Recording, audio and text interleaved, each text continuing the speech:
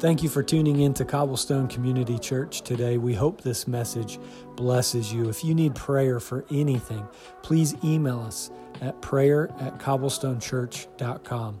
Now here's the message. So I just want to invite you into this reality that Jesus is better than the best sermon. Jesus is better than poor church coffee. Jesus is better than any knowledge you might gain today. Jesus is the source of the power to live it, the source of salvation. He is it. So can you just bow your head, close if you have to. I have to close my eyes. I have ADD, helps me pay attention. And I just want you to think of the idea of being attentive to Jesus. Lord, we give you our attention. We want to be attentive to you, which means we want to know when you walk in the room, and we want to know when you leave. This is not a very fun place to be if you're not here.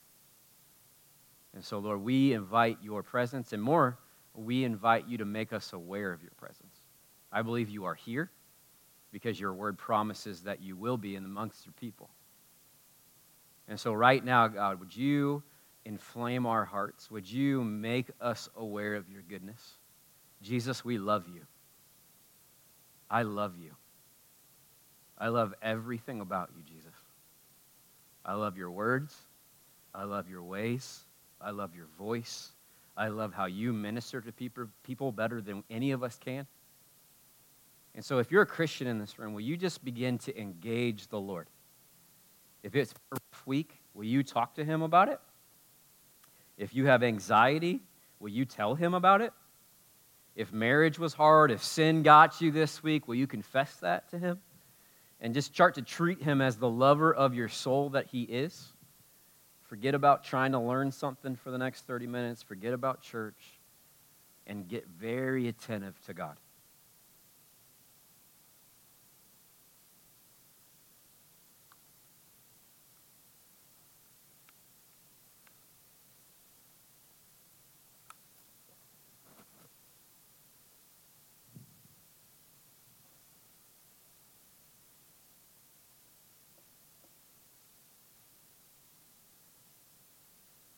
Yeah, Lord, thank you. Thank you for your presence. Thank you for your promises. And just before we close, I'm just going to ask, if you're in here and you just need prayer for anything, will you just raise your hand? I'm not going to make a big deal about it. Everybody eyes closed. If you just need prayer, raise your hand. So, Lord, I pray for the ones with their hands raised. And I ask that you would comfort them right now with power and grace, that the resurrection power of Jesus would rise up in them, that any assault of the evil one would be broken in the name of Jesus, that they are not raising their hands to men, they are raising their hands to God, and we need help. Would you help them? Show off your goodness, your power, and your mercy, and I pray that they would encounter your love today like never before. Thank you for their boldness to just raise their hand. Would you show them yourself? In Jesus' name we pray. Amen? Amen. So Ephesians 6, I have heard sermons on the armor of God about 100 times in my life. Who here learned about the armor of God on a flannel graph? Those are your church kids? Bless you, okay? And we're going to talk about these realities that we are caught up in this room. And what I mean is some of you are going to feel really weird in this sermon because we live a very anti-supernatural worldview. We don't think angels and demons and heaven and hell all the time. We think grease stains, the dishes need cleaned. We think in that realm. But Paul's going to pull his people in Ephesus into this reality that they are in a fight. They are in a war. There's a battle happening right now, even in this room. And if you don't know it, picture D-Day for me, right? Storming the beaches of Normandy. There's all those guys, there they go. And then here comes a family with their beach towels and their flip-flops. Here, hon, let's go have a good stay at the beach. What happens to them? Shot down immediately, I heard. So if you live like a civilian, unaware that it's wartime, if you live in wartime like it's peacetime, what happens? This is what Paul's arming us for.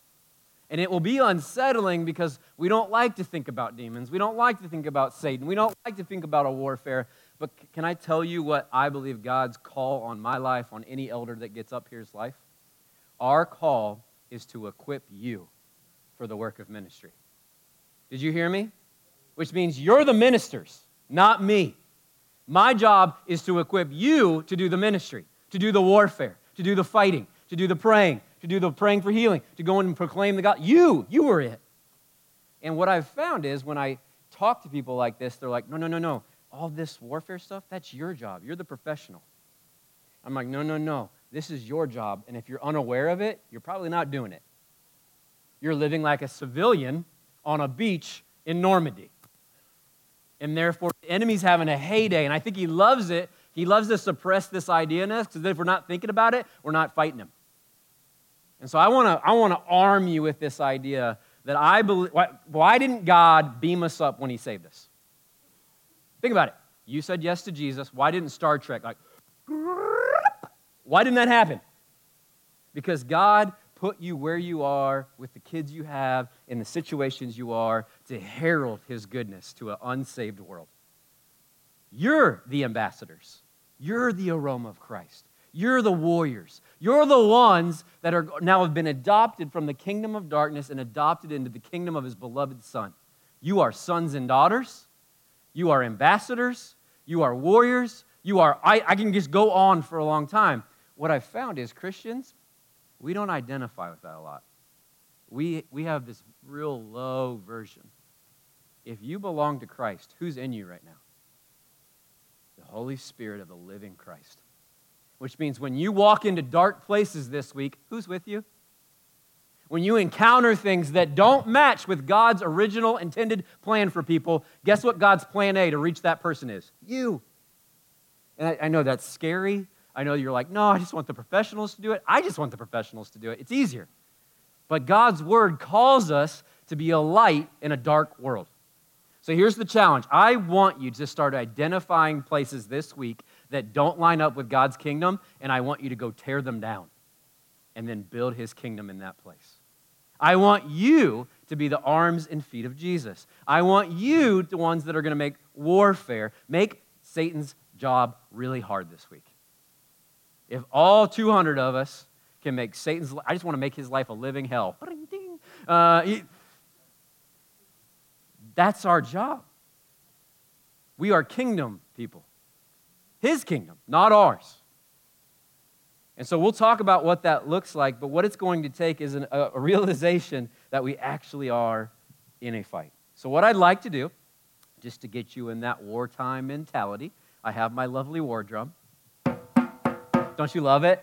I got to do this at the end of first service last week, but I didn't quite get to do it second service. So hello, second service people. Is Jack in this room?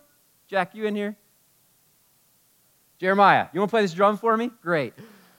Yeah, you can't say no. So what we're going to do, this is Jeremiah. Everybody say hi, Jeremiah.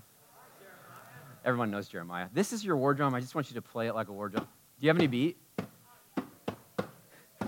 You feel that? Now open up your Bible to Ephesians chapter 6. He's just going to keep doing this, and I'm going to read it over you, all right? The idea is, this is what's happening. Thank you, Jeremiah. Probably should have chosen someone a little more subdued. No, kill it, man. Beat this thing. Like just, yeah, that's what we should be doing. So, go to verse 10. Yes, just go. Finally, be strong in the Lord and in his mighty power. Put on the full armor of God that you might take your stand against the devil's schemes. For our struggle is not against flesh and blood, but against the rulers, against the authorities, against the powers of this dark world, and against the spiritual forces of evil in the heavenly realms. Therefore, put on the full armor of God, so that when the day of evil comes, you may be able to stand your ground, and after you've done everything, to stand.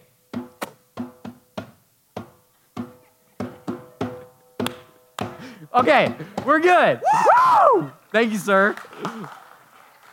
We are going to repeat that. I don't know if we're going to repeat that with him at the end of the service, and we're all going to read it together, all right? But you're like, what is it doing with the drum? We need to get out of peacetime mentality. You are not weak. You are a victor in Christ. We have victory in Jesus' name. He's powerful. I'm not so worried about Satan. You know why? Because his power was disarmed, and the rulers and the authorities were disarmed on the cross of Jesus Christ. And if Jesus was with me, any demonic force, anything that doesn't match his kingdom stands no chance to the resurrected Savior. So I'm not even asking you to be aware of the enemy. I'm asking you to be very aware of the power of your Savior.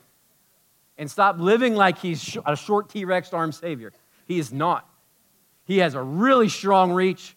He is mighty to save. He is powerful, and salvation it is in his name and his name alone. And you know him. So he says in verse 10, we're going to rip it apart verse by verse. No drum this time. Finally, be strong in the Lord and in his mighty power. I need to pull out my notes. I don't even have notes anymore. This is bad. Those aren't them.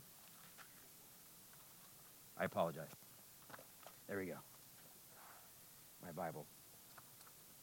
Finally, be strong in the Lord and in his mighty power. Go down to verse 13. Therefore, put on the full armor of God so that when the day of evil comes, you may be able to stand your ground, and after you've done everything, to stand firm. So you have this idea, number one. Finally, he said all these beautifully amazing things, and I hope you read the book of Ephesians. It's my favorite book of the Bible, and I'm not just saying that because I'm a pastor. It literally is my favorite book of the Bible. He starts in chapter 1. You are seated in heavenly places with Christ. He begins to teach on adoption. He begins to teach in chapter 5. Husbands, love your wives. Wives, submit to your... it's just normal. It feels very normal, right? And then in chapter 6, he's like, and the last thing you need to know is there's a war going on. And it's going to happen all around you, and you do not want to be a civilian in this war. You want to have armor on in battle. So he says, finally, be strong in the Lord. Now, here's the thing. Who here thinks they're stronger than me in this room? All the dudes raise their hand. I love dudes. Who can beat me in an arm wrestling competition in this room? This guy.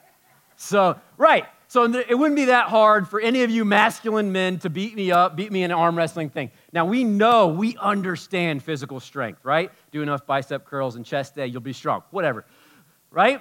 There's a very big difference between physical strength and God's strength. Very big. Some of you are very physically strong, very spiritually weak. And that's a reality you have to face if you want the strength of God. Now think about all the places in the Bible where God's strength was shown off. Was it with really strong, really awesome men and women? No, it was with really weak, pretty broken men and women. This is where the strength of God thrives, men and women who are dependent on him. So Gideon and his army, God just whittled that thing down till it made no logical sense, and they destroyed a much bigger army. Why? Because the strength of the Lord was with them. You look at King David, you look at Joshua around Jericho. He's like, you know what we're going to do? We're going to send the worshipers around the city. What? What about the guys with spears? Nope. Send the worshipers. And they walk around it and they blow a trumpet. And what happens to Jericho? And the walls came tumbling down. That. Why? Because they understood that there was a strength that'll get you so far in human nature, but then there's this strength in the Lord. And some of you, you're strong. You're strong in business. You're strong at being a husband, strong at being a wife, strong at something. But if you would invite God's strength, you wouldn't only just see the physical, you'd see God's kingdom show up in those places. Because there's a functional difference between the strength of the Lord and the strength of his might. If God flexes just a little bit of his power in this room, we're all going to be on the floor. I could drop. He says this to Job. Job sees mighty things, whirlwinds and powerful like storms, and God goes, this is but a fringe. This is the outmost part of my power. Are you strong in the Lord? And if you were honest and we sat down and we were honest, do you know God's strength in your life? Now I'll ask this. Who here feels weak? Good. No, don't even, you should be like, me. I boast in my weakness that the power of Christ might rest on me. The problem is we all want to walk around like peacocks, like I'm strong. I'm handling this. Right? But the man of God, the woman of God humbles themselves and goes, I'm not strong. I'm just a jar of clay. I got cracks all over me, but there's the power of God that rests in me. And it takes humility. And if you want the power of God in your life, the first thing you're going to have to do is realize how weak you actually are, and then ask His power to fill you and cover you, that His might be shown off. That is step one for Paul's recipe, like, finally, this is what you need to do. Be strong in the Lord, not yourself. Then he says, put on the full armor of God, that you can take your stand against the devil's schemes. He says, so that you might stand firm. So I'll give you another hypothetical. Who here thinks that you could stand firm-footed enough that I could shove you and you wouldn't fall over? I saw somebody like, no, you could shove me over right now. Light as a feather. Now, take that out of the physical, because this is what he's drawing the Ephesians to stop just thinking physically and just start thinking spiritually and supernaturally. In your spiritual life, how firm are you standing? And I'll give you some examples. What phone call could you receive that would make your faith shake? Somebody in your family die? The cancer phone call? Got none of those. Kids in the hospital phone call? What could happen that would shake you, that you would become unfirm? Paul wants them to stand firm, not to be afraid, and to stand there. And it's this idea that they're not attacking and they're not retreating. They are firmly standing where God's put them. Stand firm, then, in this day of evil. Now, there's two places that I can identify where we are told not to stand and fight, but we are actually told to run. Do you know what those are? Two places. We should flee sexual immorality, and we should flee the love of money. That's the two places in the Bible that I can find that we are actually told, don't actually go into those things, run away. So I will say this. We are told when it comes to money and honeys, you run. All right? You write that down. All right? Write that down. Money and honeys, boom. All right? So Jezebel, vile temptress, away. Don't hit her, but you know what I mean. And then love of money. Why? Because the love of money will make a heart grow cold towards the love of God. So he says, run away from those things. But in this spiritual war, you plant yourself, not in your strength, but in a strength from somewhere else, and you arm yourself with an armor you don't provide. Now, we try to understand the armor. I have gone in so many times where people like dissect the Greek, and I'm not against it, but you can get so really stupidly detailed about what's it actually mean, and when he says this is what it looks like, and miss the actual meaning of the thing. What Paul's doing, he's not asking you to go, here's the gospel.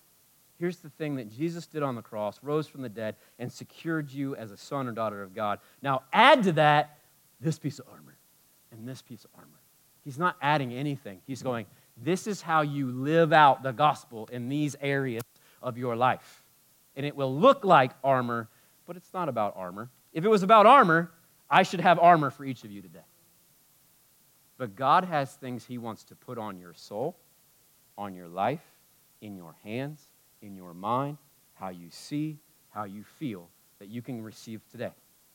And we'll call them armor because that's how our human minds get around them. But what they really are ways to apply the gospel. The righteousness of God has been placed on me. It is a breastplate on me. I am righteous because He declared me so. So you begin to see how, yes, one of them is offensive and some of them are defensive, but I believe all of them are very needed in the body of Christ today.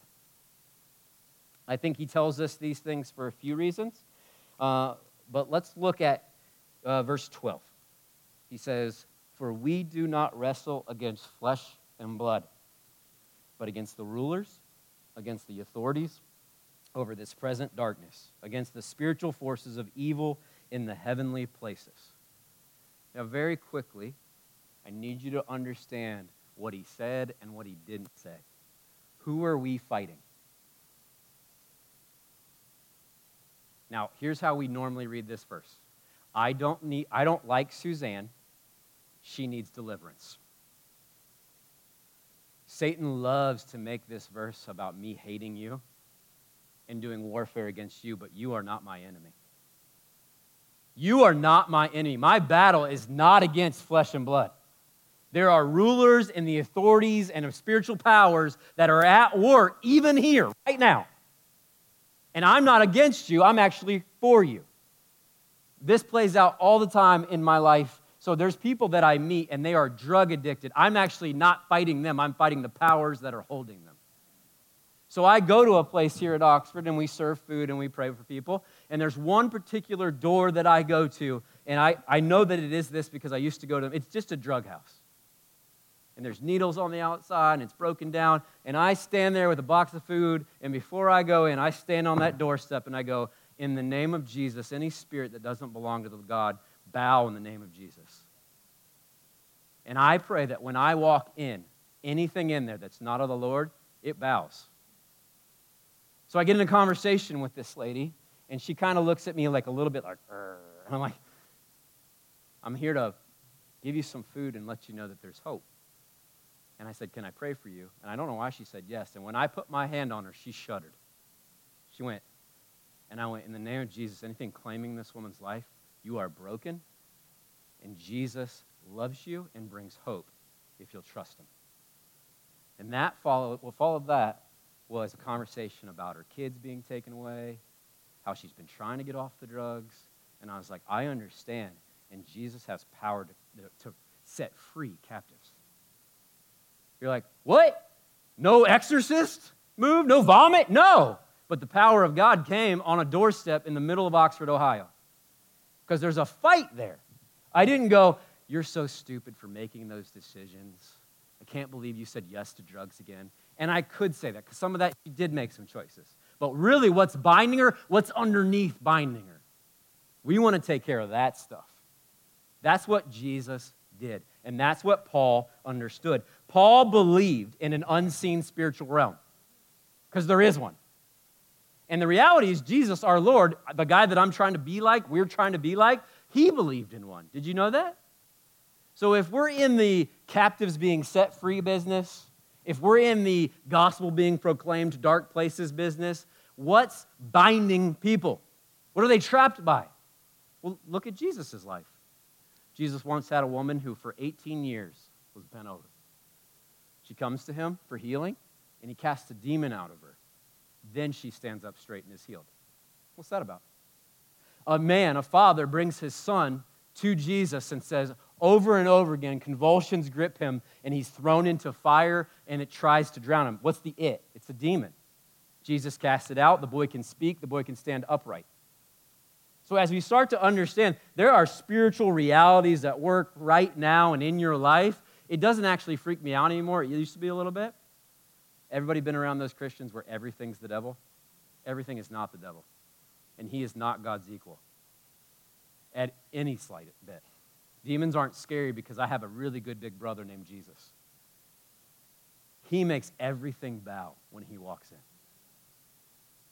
And there's moments where I've been with people and I'm like, Jesus, I don't have this in me, but I know that you are powerful. And so in the name of Jesus, this thing has to go. And it goes. Are you living in a wartime mentality because you're in one? You're in one. And some of you are like, I knew this place was going to get weird. This is the Bible. The Bible says you're in a war. The Bible says you need to put on armor because you have an adversary that's roaming around, roaring like a lion, looking for people to devour. Do you know people in your life that are being devoured by Satan right now? My favorite thing to do is find those people and go, Jesus can free you from that lion's mouth. That's my favorite thing to do. And that is a higher calling than I think some of us are living. What I mean is, I find so many Christian men that are bored with Christianity. Because all you think it is don't drink and don't sleep with people I'm not married to and watch what I look at. And it's a list of rules. You have actually been invited to be a warrior that goes and destroys the work of the devil for a living. That's fun. That's worth giving my life to. That's worth waking up every morning and go, Jesus, where are we going today? And what captives are getting set free kind of thing. And don't think like, hey, you got to be a minister. I'm talking like car lots, doing dents. I'm talking about this guy. He's like, farming, water coolers, in a cubicle. I have watched people in cubicles bring the kingdom of God by an act of obedience and the things of darkness bowed, and God came. Where you are, God is with you. Now look around your world in your head. Where does it not match what should be? How God made it to be. Where does it not match? Now go challenge it, not the person, the thing controlling the person, and bring the kingdom of God. Bring it. Go to work. Go make war, because you're in one. We don't wrestle against flesh and blood. So what Satan wants us to do is make it about flesh and blood. He wants me to make it about you. He wants you mad at me and me mad at you. This is Satan's repertoire. He loves to stir up disunity and dissension and me to get offended about you. And all of a sudden, I'm not fighting spiritual powers and principalities. I'm fighting you. And I'm offended about you. That is a number one tactic of the enemy. So if Jesus lived this reality, and Paul wants us to live this reality, I think what we need to do is be very alert that we're living the same one. You're on the same earth that Jesus walked, yes? Or did he put us on a second earth? No? You're like, never mind. Be alert. There is an enemy who wants to destroy you. The enemy does not want sons and daughters of God walking in their fullness. He doesn't want you to put the armor on. He doesn't want you making war against his plans. He doesn't want you proclaiming the gospel. He doesn't want your home to be full of peace. He doesn't want anything that the sons and daughters, the image bearers of God, could bring to the earth. He doesn't want it. And Paul's like, so now we're going to put on some armor, and we're going to go make a fight. I'm going to go pick a fight. Let's go. And he starts to walk through these things, because here's the reality. Where the gospel has fortified you, Satan can't attack you. So there's verses in the Bible that I find hilarious only because we use them so wrong. Any married couples ever heard the verse, don't let the sun go down while you're angry? We only use it in marriage. And I don't know why. That verse says, do not let the sun go down on your anger. And then it tells you why. Because you don't want to give the devil a foothold. So picture a beachhead in your heart. And if you have uncontrolled anger, you are literally losing the war. Because what you're doing is going, Satan, I want you to take up residence right here. Have this place that you can wage war on my mind, on my heart, on my conscience, on all of me. You're just letting him do that. So he says it's really serious. That's warfare, y'all. Where the gospel has fortified you, he starts to apply the gospel to the different parts. Those are the armor pieces. So let's walk through them. He says, verse 13, take up, this is the first piece, take up the belt of truth. Now, when we think of truth, I want you to immediately think where you should think this, yeah? I'm going to change that here in a second, but here's the reality. You can't obey the commands of the Bible if you don't know them. And Jesus says, the ones that love me, they'll obey me. They'll obey my commandments. And so we must be a people, and this becomes a sword here in a second in these verses. We must be a people that know this so we know the truth. But here's a reality I want you to think about. When the Bible talks about truth, it's not necessarily a thing to get in here. It's a person to know. So Jesus in John 14, he says, I am the way, I am the what? The what? I had to do this with 9 o'clock. They did not want to talk to me, and then I had to yell at them. Jesus, the incarnate Son of God, says, I am the way, the truth, and the life. No one comes to the Father except by me. You don't get to God unless you come to Jesus. So I want you to picture the belt of truth, not as like an objective idea, I got to conquer every little thing in Greek and a little tidbit. That's important. What he's really talking is, I'm putting Jesus around every area of my life. I want the armor of God held together by a man, Jesus. I don't want to go into war without him. Do you? Most of us, though, this is what we do. Jesus, stay here. I'm going to go figure this out because I'm strong. Until we mess it up enough, then we come back and we go, Jesus, will you fight with me? I messed it up.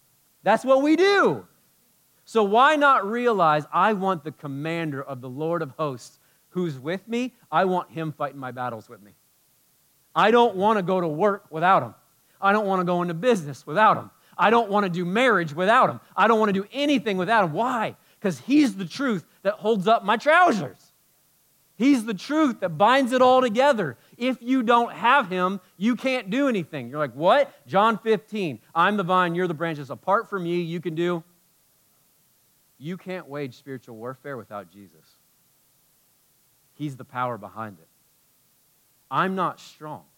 Literally, I have been in encounters with people where they tell me something horrific or demonic, and I'm like, I don't have a power within myself. And literally, God's like, I'm standing right behind you, knucklehead.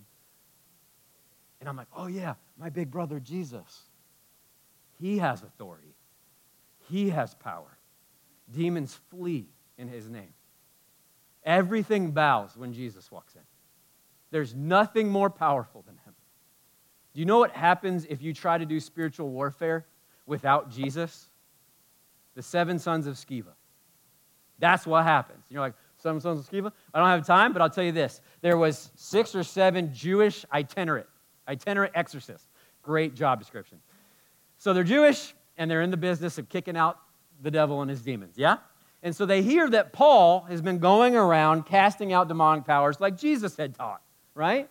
So they find a guy that's got that going on in his life, and they all get in there, and they're like, in the name of Jesus that Paul preaches, we ask you, we adjure you, get out. There's a really scary moment when the demon talks back, but he goes, I've heard of Paul, and I know Jesus. Who are you? That's when you're like, oh no, oh no, crap, no, right?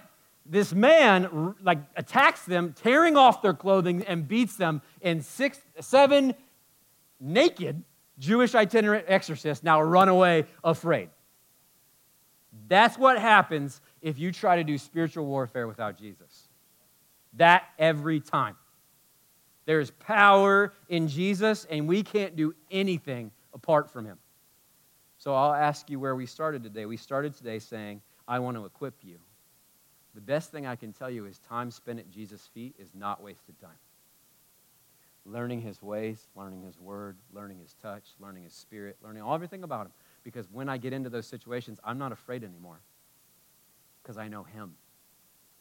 And I know he's good, and he does bring liberty to the captives. He does set people free. That's his job. That's what he does. And he's good at it. So if you want to learn how to do spiritual warfare, don't be concerned with the enemy. He's not that strong.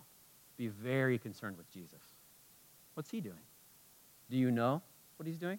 Are you friends with him? I sit with him every morning and I go, God, I love doing ministry with you, and I never want to do it apart from you. And you are ministers. You're not alone. You got a really strong big brother. So step 1, put on the belt of truth, who's a person. Get Jesus in everything. Invite Jesus. I want Jesus around my business. Businessmen, invite Jesus into your business, and you won't just have business, you'll have kingdom of God business. Marriages, invite Jesus into the middle of your house. And some of you are already still thinking, you're like, is he talking about casting out demons? No, I'm talking spiritual warfare. Women, I say this to all the moms and the husbands, the moms and the wives. You'll come to me, be like, things are hard.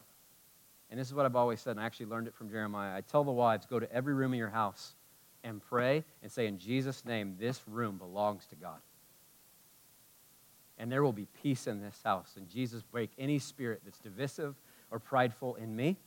Normally what we do is go, I'll fix my husband. Tell me how that works. So the husband and the men, we get a little belligerent, a little prideful. And what's the wife do? Well, she puffs up and goes, well, I'll get belligerent and prideful. That's not how you're supposed to fight. Proclaim the goodness of God over your house. Pray over every room of your house and watch God. Watch the Holy Spirit be a better Holy Spirit than you. He'll change your husband. He's a knucklehead, but the Spirit's strong. Amen? Amen. Okay.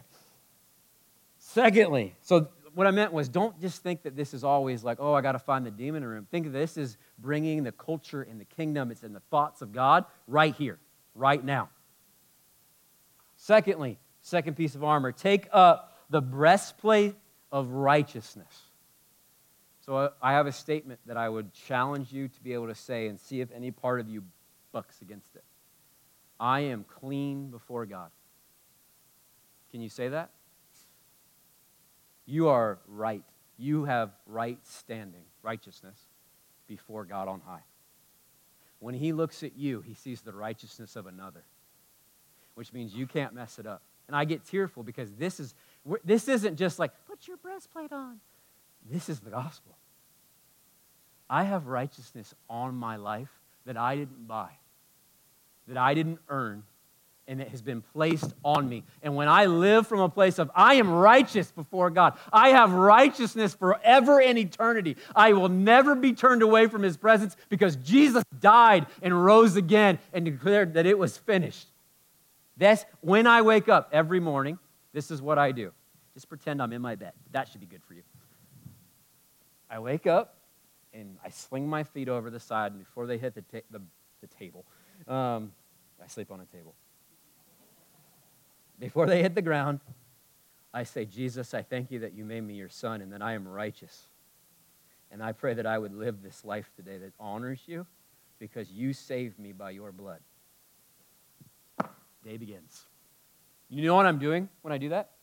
Yours might sound different. You know what I'm doing? I'm putting on the breastplate. I am putting on an identity that I am righteous. I am not defined by my past. I'm a new creation, and so are you. This is war. And if you go into this world without that on, the enemy, he loves to throw shame. That's his language. Satan's language is shame and accusation. But when that hits my life, I go, I might have messed up, Satan, but Jesus made me holy. And righteousness is my name now. I was a sinner. I am now saved by grace through faith, and nothing can take that, not even your dumb little Ariel. This is war. You are made righteous. So let me ask you again, can you say it without a twang of like, am I? And if you have that little twang of like, am I clean? You need to go study Romans. You need to go study this word because it declares that the work of Jesus Christ was effective. And that when he creates you clean and it makes you a new creation, you are new and free indeed. So it's not pride. You hear me? I think some of us, we don't want to do this work because it feels like the most humble thing to do is go, I'm a dirty, rotten little sin. That's not your identity. Jesus Christ was victorious, right? The victor, Christus victor, victus. Do you want to go Latin? He disarmed the rulers and authorities. This is the gospel. I am made able to come into the Holy of Holies by the blood of the precious Son of God. You are too. And if you don't understand this, Satan's got you right where he wants you. Because all he has to do is go, well, you had that thought. I guess you're out of the family. All he has to do is go, oh, you were tempted. I guess you're not a real man of God. I guess all he has to do is put some degree of shame and you won't come in. But if you went to God's house right today, like I'm talking to his living room, you're able to go there. But not because you're good, because Jesus gave you his goodness. And you're like, that's just bait. No, that's the gospel. That's the good news. We get to come before God. So learn to put on the righteousness of God. This is not happy thoughts and really, really like, you know, like how some people like self-talk. You like look in the mirror every morning. You are handsome. You are successful. That's not what this is. This is the Word of God, the power of God. This is the real thing. If Jesus didn't make us righteous, we're in trouble. This is stupid. But Jesus did make us righteous. Let us live that way and then learn to put on the breastplate because Satan loves to shoot arrows and add shame. Jesus does not have the language of shame. Discipline, yes. Shame, no. Third piece of armor, as shoes for your feet, having put on the readiness given by the gospel of peace. I don't know if you know this, but when Jesus shows up, there's peace. And a mark of a Christian's life is peace. And I know some of you are like, well, I don't feel very peaceful. Am I not safe? That's not what I'm saying. There's an uncanny ability of God's work in a human heart that no matter what's happening on out here, they're like, I trust him. I'm good. And so Paul's like kind of pulling into this idea that if you've put the righteousness of God on your life, I don't know why I said God, if you've put Jesus as the truth around your heart, what will also start to happen is the places that you walk, the peace of God will come. You will bring it because you're not shaken by the things that the world is shaken by. But he says it in an unusual way. He says, as shoes for your feet, put on readiness given by the gospel of peace. So first thing is, Jesus comes and brings peace where there's not. Think storm on the water, be quiet, storm. Storm in the soul, be quiet, storm. And then you start asking Jesus, where do you want to send me with your peace? And I'll challenge you in this, because some of us, our lives are so full. There's no room for any of that. And what I mean is, our rhythms betray us. Who here gets up at the same time every day? These are your type A'ers. You are really good. Yeah. You wake up at the same time of the day. You use the restroom at the same time of the day. Brush your teeth at the same time of the day. Eat the same food every day. Drive the same thing to work every day. Listen to the same podcast every day. Sit in the same cubicle every day. You do the same thing every day. What I would challenge you to do, random moments, I don't think there's shame on this. God, what do you want to do right now? And don't think big. I'm not asking you to sell your house and move to Zimbabwe. I'm asking you, if God said pray for Jim, will you pray for Jim? And then if he says pray for Jim, you say, I'm supposed to pray for Jim. Say, am I supposed to do that right now? Or like, should I just do it here? See, that's relationship. That's life with God. That's, I'm in the Lord's army and he can tell me what to do. So these feet fitted with a readiness is a readiness that if tomorrow God tells me and Anna to sell our house and move, guess what I'm doing? Because I'm ready. My whole worldview shifted when I said yes to Jesus. I'm not the master of my life. I am commissioned in an army to go herald the gospel of Jesus. So if he wants me there, I guess I got to go there. And if he wants you where you're at, you ask him to use you. What I notice a lot with Christians is we get so frantic with the pace of the world doesn't notice the peace of Jesus on us. But the world, you know what they desperately need right now? Peace. Peace. And there's a guy we know. We call him the Prince of Peace. Mighty God, Holy One. That guy? Jesus, you know him. And if you'll sit with him, he'll bring peace, even where it doesn't logically make sense to be peace. Feet fitted with a readiness to go where our Master sends us. Feet fitted with a readiness and a peace of God which surpasses all understanding. Fourth piece. Above all, as in, this is real important, y'all. As in, if you forget this, you're kind of dumb. I added that. That's paraphrased by Andrew. But above all, which is above all the other stuff he's listed, taking the shield of faith by which we extinguish the fiery darts of the wicked one. So once again, I think we get this idea that this is the only offensive weapon. But I know if I hit you in the face with a shield, it'll hurt. Do you think? If I hit you in the face with a blunt metal object, do you think it'll hurt? Okay. And so when we look at this idea of the shield of faith, I think what we think is, well, I got to stir up this big degree of faith. Now look at the whole teaching of the Bible about faith. How much faith do you need? Mustard seed? So I like that idea because some days when Satan's shooting things at me like, how dare you have that thought? Oh, I'm so offended at her. I feel like I have this little big little shield. But it's not about the size of my shield of faith. It's about the one I have my faith in. And I do think Paul's trying to call them into this idea that there is an enemy who's actively shooting accusation at you, actively putting temptation in your way. And what he wants us to realize is, do you realize the things that have happened in your life aren't always just coincidence? Like sometimes you dudes, you stumble into stuff because we're just dumb. I'm dumb sometimes. Other times, look at how it lined up perfectly that you would be tempted the way that you were tempted. And do you not think that there's an adversary behind there that's like, I'm going to get him today? And what Paul says is the main way that you block all that crap is faith. Is faith in God. Now here's the reality. I have put all my eggs in this basket. I don't have that plan B.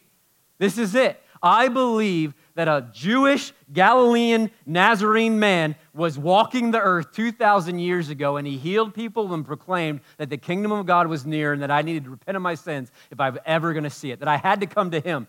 I believe that that man died on a cross and then rose from the dead.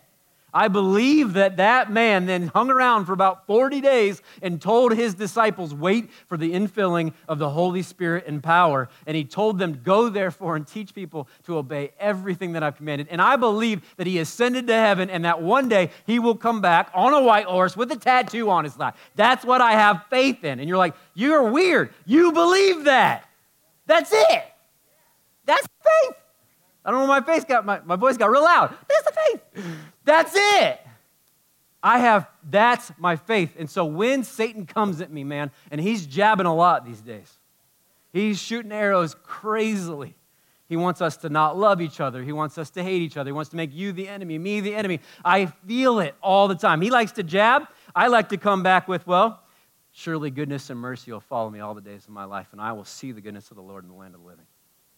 I come right back at him with this. And I say things like, well, I know that the Lord has promised he will never leave me or forsake me. You ever have moments, though, you feel like you got really big faith? You're like, every week I come in here, I'm like, today's the day somebody's getting healed. Somebody's getting saved, right? So you got these things happening, and all of a sudden, this has happened to me, you get the phone call that your dad's got cancer, and you feel your faith like, and then you lose your job. Right?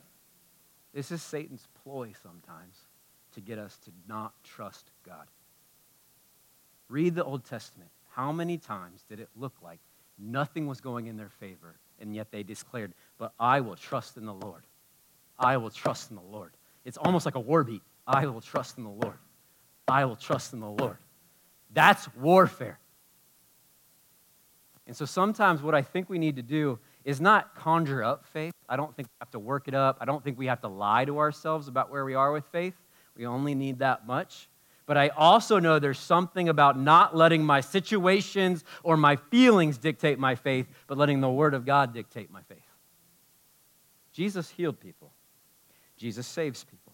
Jesus delivers people. Jesus walks on water. Jesus did tell us he's coming back. Jesus told us that we should live with eternity in our view. And so my faith grows when I go, he will never leave me or forsake me. His eye is on the sparrow. How much more is his eye on me? I am an ambassador for Christ. Get out of here with that noise, Satan. You're fighting, and it will be a fight. And I think so many of us think that we're just going to sit around in a lotus pose until Jesus comes back. Why? Satan's roaring all over the earth right now. He hates the sons and daughters of God. He hates you because Jesus loves you. He hates you because you're an image bearer of God. And he hates every human on the earth, and he's destroying a lot of them. And God's answer is right here. Once again, why didn't God beam you up when you got saved? Why didn't just, whoop, there they went, another one got saved. See that? Why?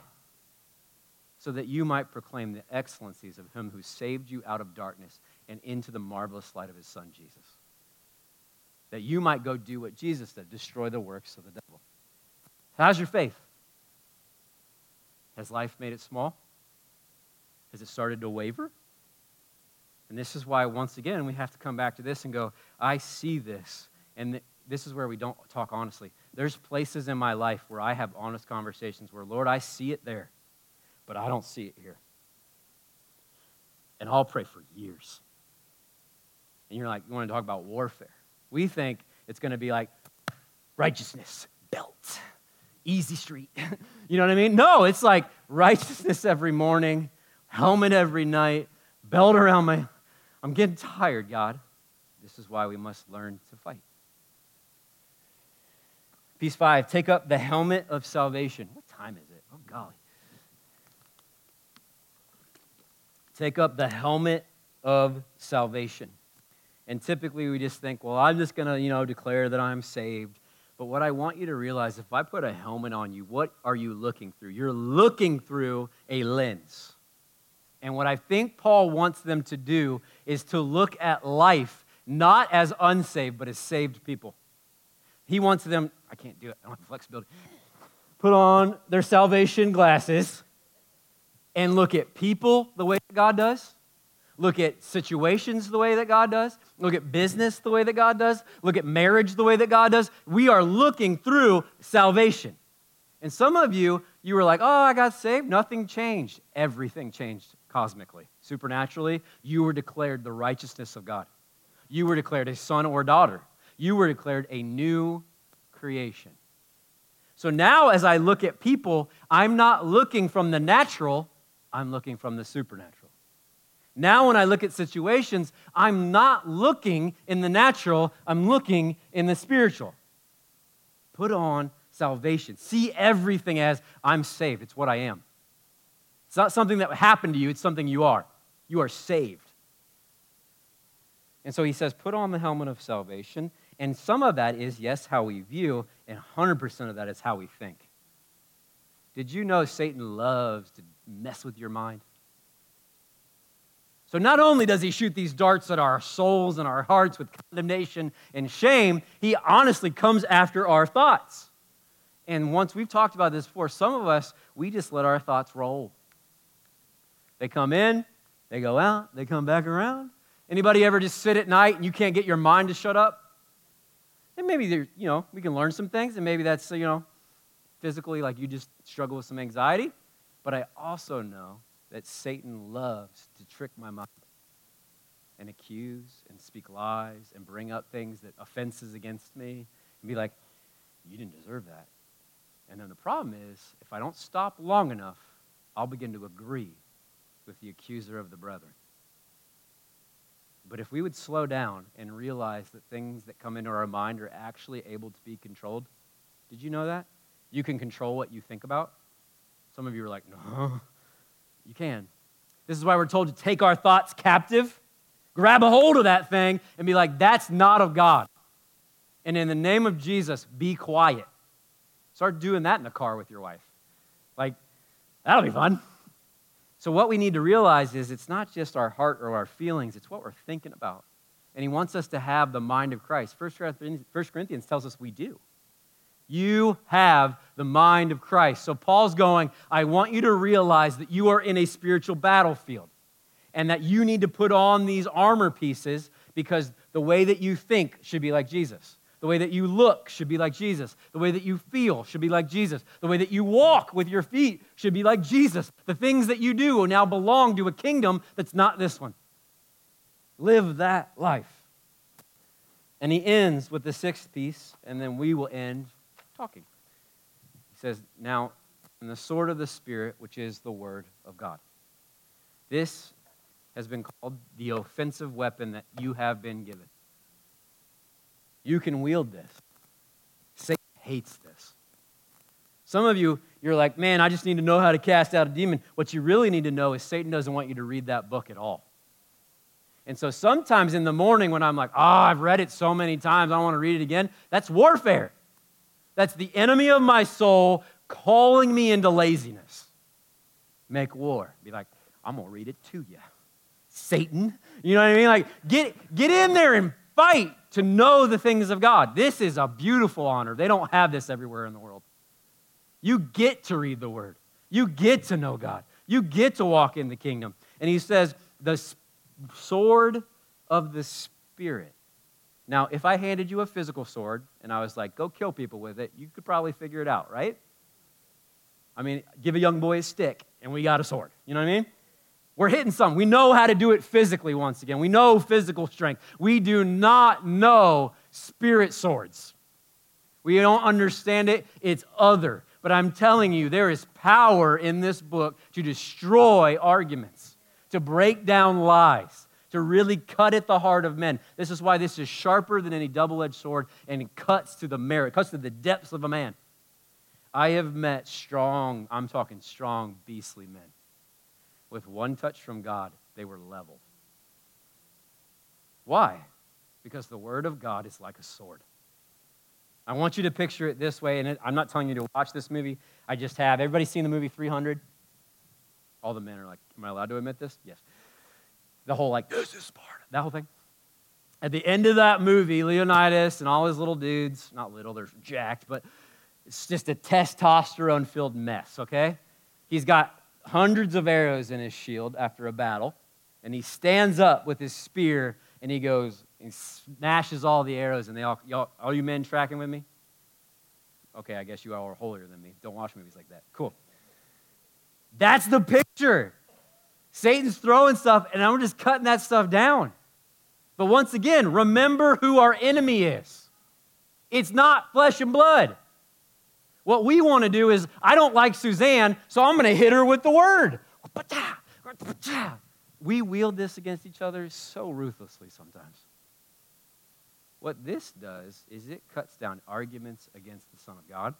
What this does is it is the sword of the Spirit by which we can wage war against the principalities and the rulers and the things over the air and all these things that we don't fully understand, but on some level we do. The last thing he says is, finally, in praying at all times in the Spirit. Verse 18. Once again, I've heard 100 sermons on this, and no one ever talks about this. I think it's because they're afraid of tongues. You're like, is he going to go into tongues? Sure am. So, and praying at all times in the Spirit. What's that mean? Now, some of you are like, that means tongues. I don't think it necessarily has to mean that. What I do think is, you're not praying out of your mind or your own agenda. You're praying out of His. So every morning I deliver newspapers for Miami, just because like a side gig, it gets me up and everything. And there's a house on campus that is an interfaith place. Can I tell you, I hate it?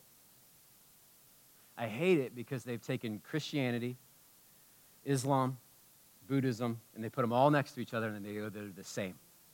Every morning when I drive by that place, I feel the Spirit provoke me to pray for that place to be torn down. You're like, that's an intense prayer. I don't know if it means physically bulldozed. If you ever hear like, local man drives bulldozer through Interfaith Center, that's me. What I really think it is it's the Spirit going, Jesus is above all of that. And His name is worth more than that. And I start to pray, sometimes in the Spirit, and that's what He means. He's going, not only do you have these armor pieces that has been provided by Jesus for you to make war, but He has given you the Spirit of God, which will lead you to make war. So once again, start looking around your world and identify the places that don't match the kingdom of God. Go to war. Go tear those things down. Allow the Spirit of God to provoke in you prayer. Anyone ever in here, ever just all of a sudden, out of the blue, you had an intense desire to pray for somebody? Anybody? What was that? Who? Who was that? Not what, who? That was the Spirit that Jesus promised, praying in the Spirit at all occasions. Now, I have no problem praying checklists in the morning. I pray for a lot of the elders by name. I don't feel provoked by God to do that. But typically, as I'm going through my list, I'll hit a guy's name, and I'll feel the Spirit go, pray this over that man. There is a difference between waging war in the flesh and waging war in the Spirit. There is a difference between praying in the flesh and praying in the Spirit. And I think if you have the gift of tongues, I think it could mean that too, so you get after it. Pray in the Spirit at all times. This is what Paul says we must do. We cannot be people on the beach at D-Day. The world is beset right now by an enemy who's crafty and hates them. We know the king and the victor over sin and death. And so this is what I got a job for you this week. You're like, I do? 1 John 3:8. Do you know why Jesus came? There it is. The Son of Man, one of Jesus' names, the Son of Man came to destroy the works of the devil. You are now a part of the family business. I bequeath it upon you. Authority, go. You're the ministers. You're the ministers. I'll minister, we'll minister. Our job is to equip you to go out into the world and proclaim the excellencies of Jesus. The Son of Man came to destroy the work of the devil. So I want you to go to war this week. Don't live as a down here faith. Live up here this week. Go identify the places that the enemy's having victory and go proclaim the victory of Jesus. Can we do that? So we're going to end how we started, with the drum. I think we should have Jeremiah do it again. Come on, Jeremiah.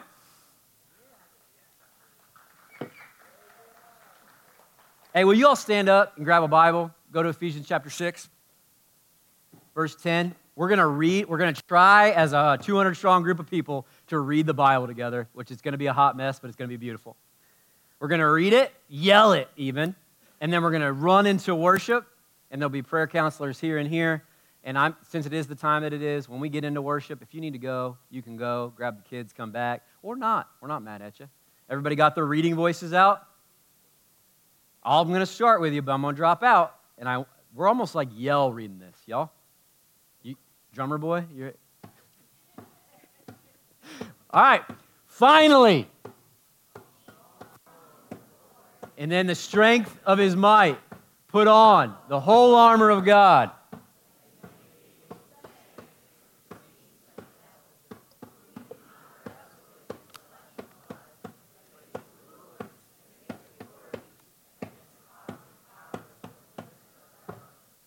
Against the spiritual forces of evil in the heavenly places. Therefore, take up the whole armor of God, that you may be able to withstand in the evil day, and having done all, to stand firm. Stand therefore, having fastened on the belt of truth, and having put on the breastplate of righteousness, and as shoes for your feet, having put on the readiness given by the gospel of peace. Oh, we're going to keep going. I don't know if they're ready. Oh, you stopped. In all circumstances, take up the shield of faith.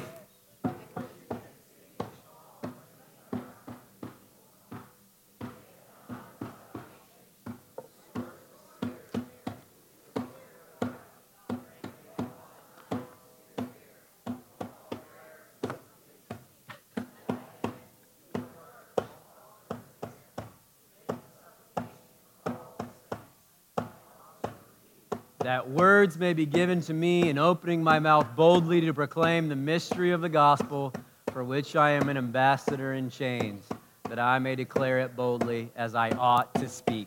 Woo!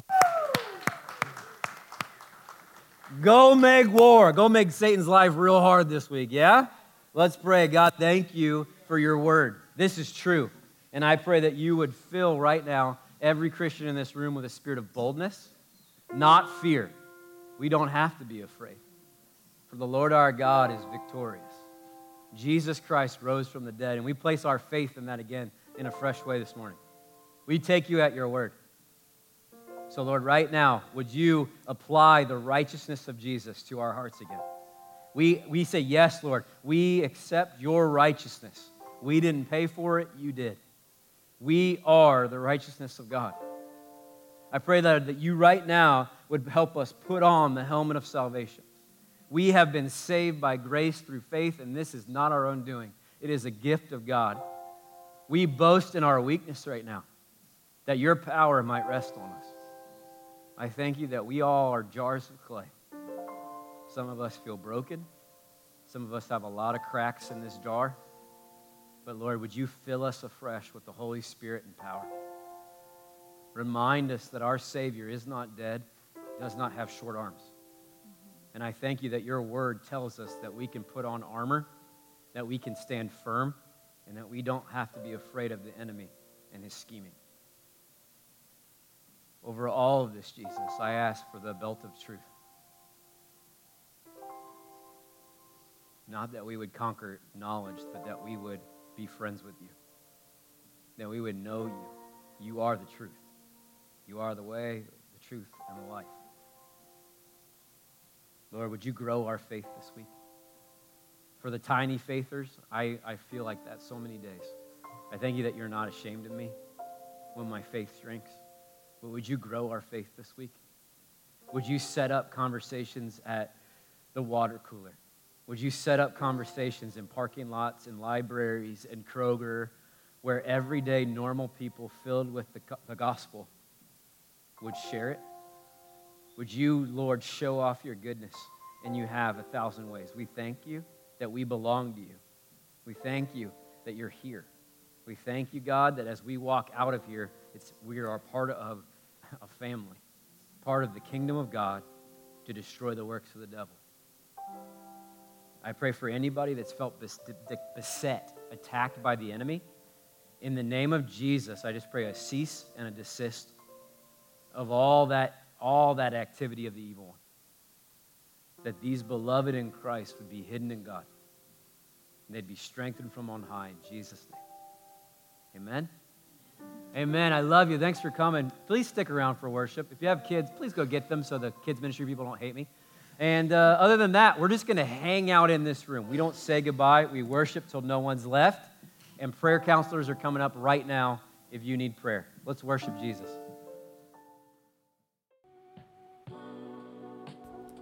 Thank you for joining us today. If you need prayer for anything, you can email us at prayer@cobblestonechurch.com, or you can go on our website at www.cobblestonechurch.com and submit it there. We'd love to pray for you. Have a great week, and God bless.